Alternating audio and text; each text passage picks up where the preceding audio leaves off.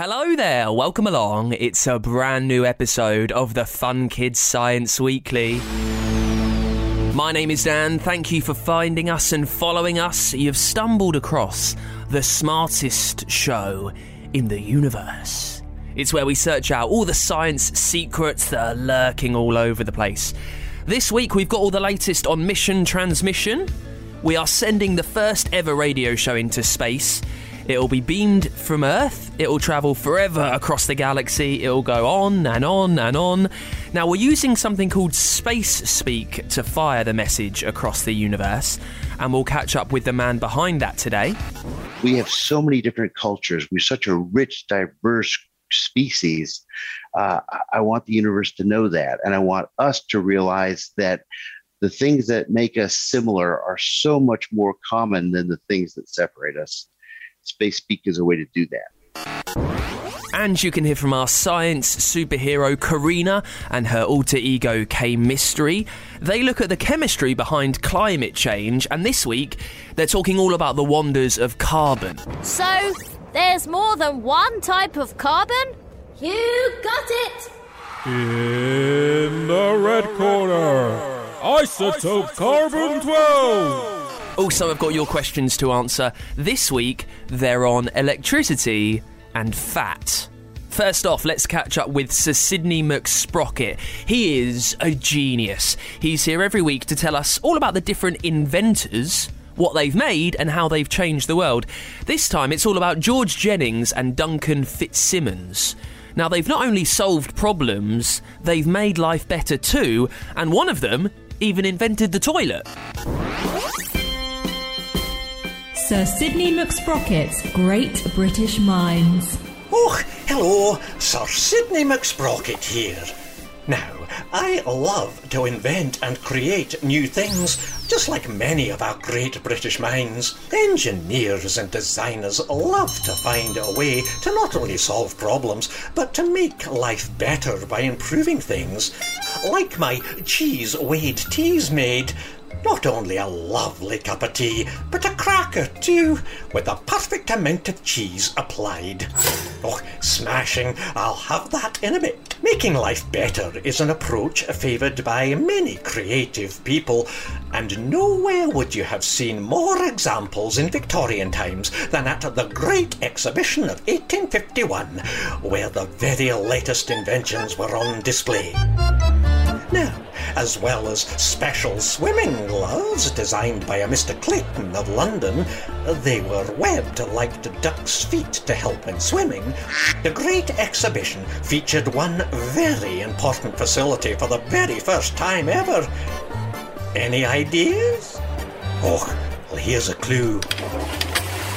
The exhibition provided individual cubicles with flushing toilets for members of the public. Before 1851, flushing public toilets for men were not available, and public toilets for women, well, they didn't exist at all. What on earth were they expected to do, I wonder? Not go out at all, I expect. Large crowds of both men and women were expected at the exhibition. In fact, Prince Albert wanted as many people as possible to attend and not rush home in a hurry. He therefore instructed George Jennings, a plumber from Brighton, to install the first paid-for flushing public toilet within the Crystal Palace. But, like many inventors, Jennings didn't want to just solve a problem, he wanted to make the experience much better too. So, visitors may have to spend a penny, but for that they'd not only get the luxury of a clean toilet seat, but they'd get a towel, a comb, and a shoe shine too. It was the start of the phrase, spend a penny. Although records show that during the Great Exhibition, over 675,000 pennies were spent. Now, there's a famous saying that you can't reinvent the wheel. But our next Great British Mind did exactly that. Let me introduce you to Duncan Fitzsimmons, a student at the Royal College of Art in London. He'd seen a challenge that wheelchair users faced. With bulky wheels, a lot of space is needed to store their chairs when travelling or when they are at home. He came up with a design called the Morph Folding Wheel, a folding wheelchair wheel that collapses down to nearly half its size. Fitzsimmons saw a way for a large circle to fold down into a smaller shape, and he tested the ideas with patterns, using everything from folding cardboard to chopping up bicycle wheels. He designed collapsible spokes and a segmented rim that locks in place by a quick-release axle inserted through the hub. And here's the thing, it not only solved a problem, but his design makes wheelchairs much more agile too. And we all want to get where we're going faster these days. So, as you can see, the sort of people who don't just settle for a solution, but who want to make things even better, are the sorts of folk who make great British minds. Oh, tea time! I'm off to have my tea and cheese before it gets cold. Tatty bye for now. Sir Sidney McSprocket's Great British Minds. With support from the Royal Commission 1851. Find out more at funkidslive.com/McSprocket. It's question time on the show then. If you've got something sciencey rattling around your brain, a problem you can't figure out, maybe something you've seen around the world, walking down the road, and you're thinking, why is that doing that? I'll let you know. Just ask me by leaving it as a review on Apple Podcasts. This one is from Orson, who had a birthday last week. Happy birthday, Orson. He wants to know, how does electricity actually work? Now, everything in the universe is made of atoms. They are tiny, microscopic.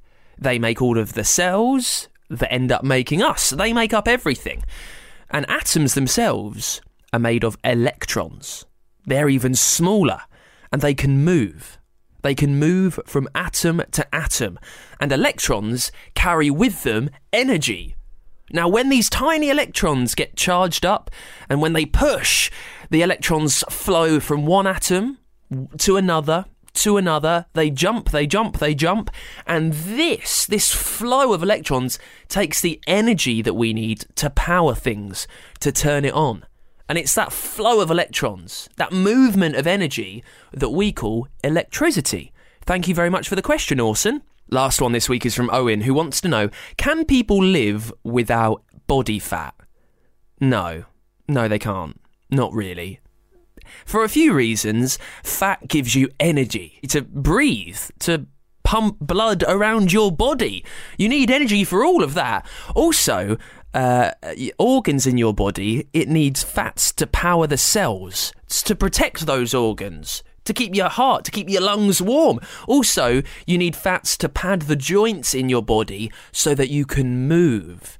That's why it's really important. You do have some body fats because it's vital to keep you alive. Thank you very much for the question, Owen. If there's something that you want explained on this show, find us on Apple Podcasts, leave a review, give us 5 stars so I can see it, and let me know your name and I'll say hello. We've got a very special guest this week, someone who is helping us send your voice into space.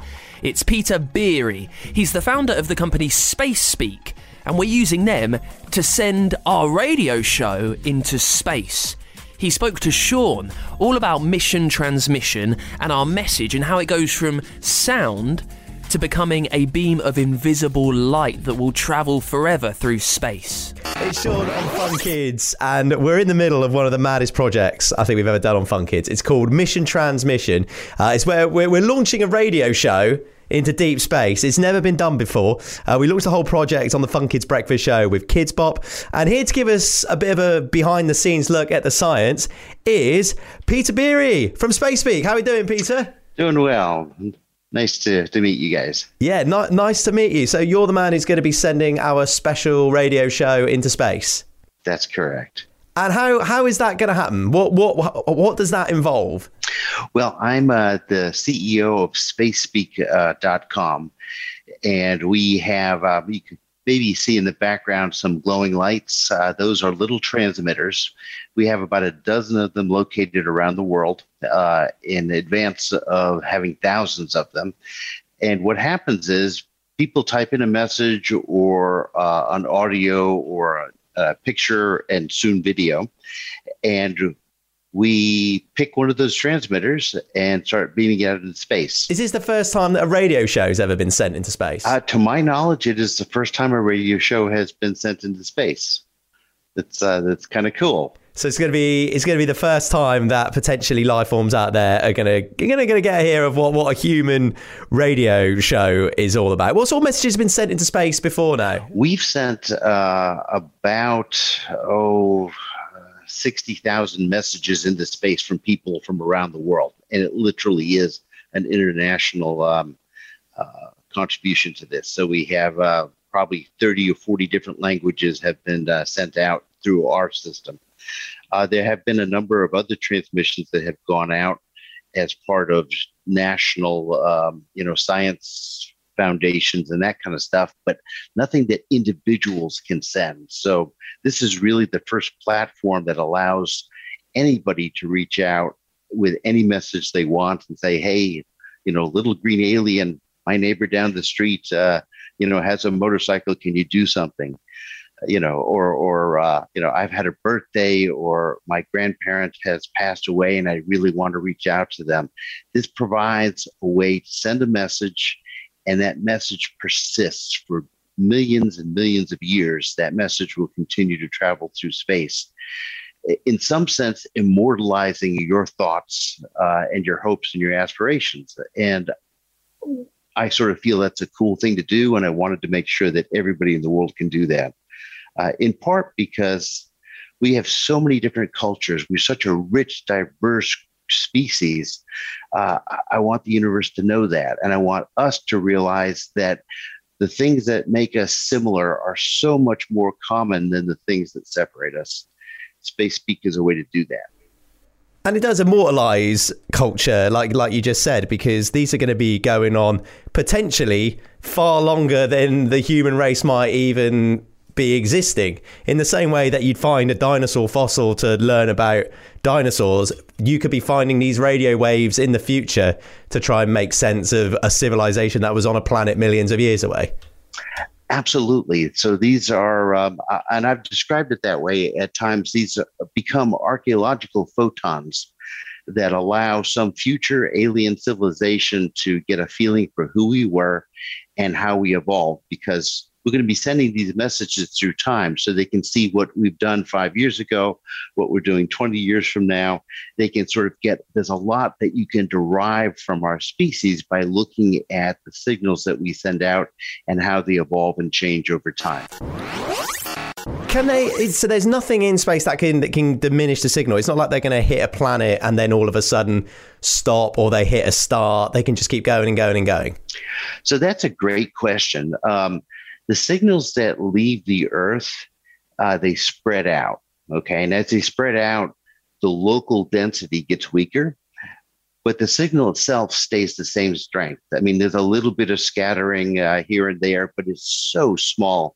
There's just space is basically empty. If you look up at the sky, the moon is the biggest thing. How much of the sky does it really take up? The stars are infinitesimal in size. So an alien technology that was 1 million years more advanced than us should have no problems picking up signals from us. And in fact, I'd be stunned if there weren't alien spacecraft circling our solar system, sort of perpendicular to the orbit of our planets, but sort of coming this way. If they sat up there and went around the sun, they could watch our planet pretty much 24/7. We would never see them because, they're a couple AU out. They can see us because they know where the planet is. We can't see them, and we're not going to see them, if they're not broadcasting much. But if I were watching as an alien, that's where I'd be. I like our confidence in the aliens to be able to decipher the messages. And when we're sending them out, are we aiming anywhere in particular, or is there a particular galaxy where we think, do you know what, if we were going to put money on it, that is where I think the aliens are going to be hanging out, or do we just send it out into space randomly?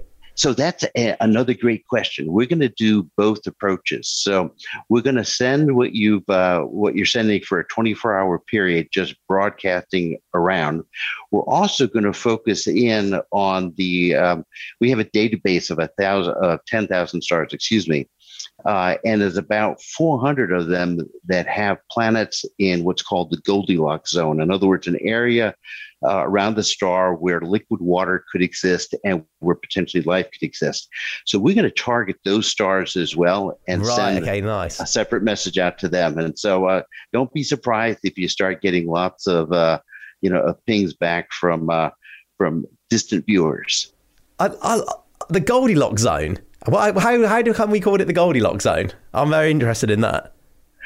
It's the so it's like the three bears in Goldilocks. She tried the bed. One was too small, one was too big, and the middle one was just right. Just right. Yes, it makes perfect sense when you put it like that. It makes total sense. And so we've been asking our listeners to send over messages to add to our Mission Transmission broadcast. What sort of things should we be putting in the messages, do you think, if you were going to give us some ideas? Look at your heart and decide what makes a difference to you. If you could say one thing to the Greys on Alpha Centauri, what do you want to tell them? What is special about your life or your family or your hopes or aspirations? Those are the things that we want to send out. It could be, your favorite recipe for, empanadas. It could be a song or some poetry you've written, or it could be pictures of your family, or your pets, anything like that. And we're going to send this through Mission Transmission. I love the fact that we're doing this project. Mission Transmission, it's going to be fantastic. I'm so excited about it. And if you want to add your voice to our broadcast that we're going to be sending into deep space, it is super easy. Just get over to funkidslive.com. Peter, thanks so much for chatting to us. Thank you. Take care. That was Peter Beery, the founder of the company Space Speak, telling our Sean all about how he's helping us send your message, our radio show through space. So how would you like your voice to be the very first human sound an alien ever hears?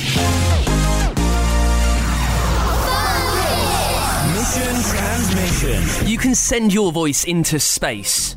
It's part of Mission Transmission, a radio show that we are beaming across the galaxy. It'll go on, it'll go on, it'll go on. Maybe it'll be heard by a Martian out there in 4 years, maybe 40 years, perhaps even 4 billion years. But you can be part of our record-breaking radio show. All you need to do to get involved, head over to funkidslive.com and let us know your love letter about planet Earth. We want to know what you think about where you live, who you are. We want to know what you do, who your mates are, who your family is. You can even be like Margot, and you can tell us what you want to be when you grow up. When I am older, I would like to save animals from plastic and collect that plastic to design houses or anything like that. Margot, thanks for sending that to us over at funkidslive.com. What a brilliant idea. Not just saving the plastic, but using that to save the world, to reuse, to recycle as well. I think the aliens would be very excited to hear that you're trying to save planet Earth. You can be like Margot. You can get involved with Mission Transmission, this radio show, over at funkidslive.com. It's time for this week's Dangerous Dan, where we look at some of the most deadly things in the universe. This week, it's all about one of the strangest and even lethal minerals in the world. Now, a mineral is something that makes rocks, or sands, or soils. They're found all over the place. Now, this one is beautiful, but it is bizarre. It's called orpiment. It's a dazzling orange-yellow colour. It's glistening and sparkling with a white bottom. It looks a little bit like a big, old-school crown. like what kings and queens used to wear all of the time. It's found in the rocks made in hot springs, which are vents that push hot air at the bottom of the ocean through to the surface. Now this one looks a bit like it's on fire. And orpiment, this mineral, it was once used in medicine. Experts back in the day thought that it was good for you. They were quite wrong. It also was once used in alchemy. That's when people try and make gold. And they were quite wrong too. It very rarely works. The thing is, orpiment is heavily toxic. It's made of arsenic, which we've spoken about before on the show, which was used in poisons. Now, if this mineral, orpiment, is allowed to be out in the fresh air for too long, if you're holding it, the arsenic becomes toxic and it will poison you just for holding it. That's how deadly it can be. And that's why orpiment needs to go on our Dangerous Dan list. It's time to catch up with one of our Science Weekly friends, Karina, now, and her superhero alter ego, K-Mystery. They're here every week talking to us about chemicals and chemistry and how that solves everyday problems. Now, last week, you might remember, they looked at green chemistry, and we found out how that's saving the world. This time out, they're taking us on a journey to discover how monitoring the air helps chemists work out how to solve the problems of climate change. K-Mystery, chemistry and climate. It's strange to think that the air is full of chemicals and molecules, including CO2, and all those other pollutants that cause the greenhouse effect. They're all around us, but we can't see any. They're invisible. Hey, Karina. So, just because you can't see something doesn't mean it isn't there. Oh, hey, K-Mystery. Well, I figured my chemistry superhero alter ego might have a few answers. Well, not everyone can be a superhero. And you're right that the average human can't see those chemicals and molecules swirling around us. But scientists have ways to track the effect of climate change, measure air quality, and monitor what the air's containing. But first up, let's get the 101 on air. Air is a mixture of gases and particles. Most of those gases aren't harmful, like nitrogen and oxygen, that we need to live, although some, like sulfur dioxide, are. And sometimes harmless gases react with each other and create pollutants like ozone. Air pollutants can be solid particles, liquid, or gas, and come from both natural and man-made sources. The biggest contributors to air pollution are currently fossil fuel power stations, road transport, industry, and gas heating in our homes. While it's important to measure the level and type of pollutants to make sure we're meeting our targets for air quality, monitoring can also help us find links between things, like whether certain particles in the air result in heart and lung problems. Is this like a new thing? Something we've found out about since knowing about climate change? No! Taking atmospheric measurements is nothing new. It's something scientists have been doing since the 1950s. So what are they looking for? Frequently, they're measuring carbon dioxide and other gases that contain carbon in the air. So, there's more than one type of carbon? You got it! In the red corner, isotope carbon-12. Carbon-12 is the most common isotope of carbon. In fact, 99% of all carbon is this type. For millions of years, plants have absorbed carbon-12, and so it's abundant in our fossil fuels. So when we detect it in the air, we know it's come from burning fossil fuels, and that means pollution. And in the blue corner, isotope carbon-13. Carbon-13 is slightly different from carbon-12.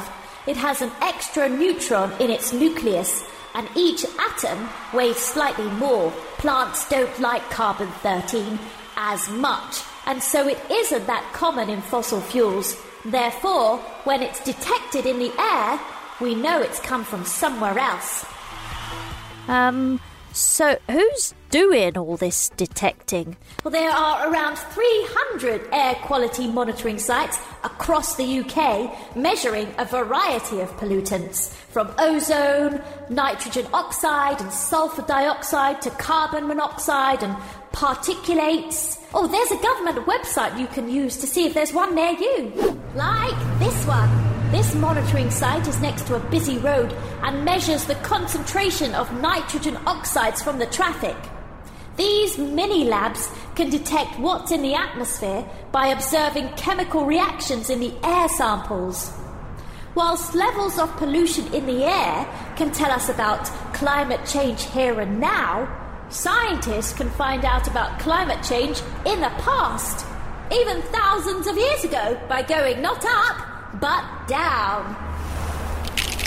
We can find clues about our planet's climate history by studying coral reefs, digging through the sediment in our ocean floors, and by drilling into glaciers and ice sheets.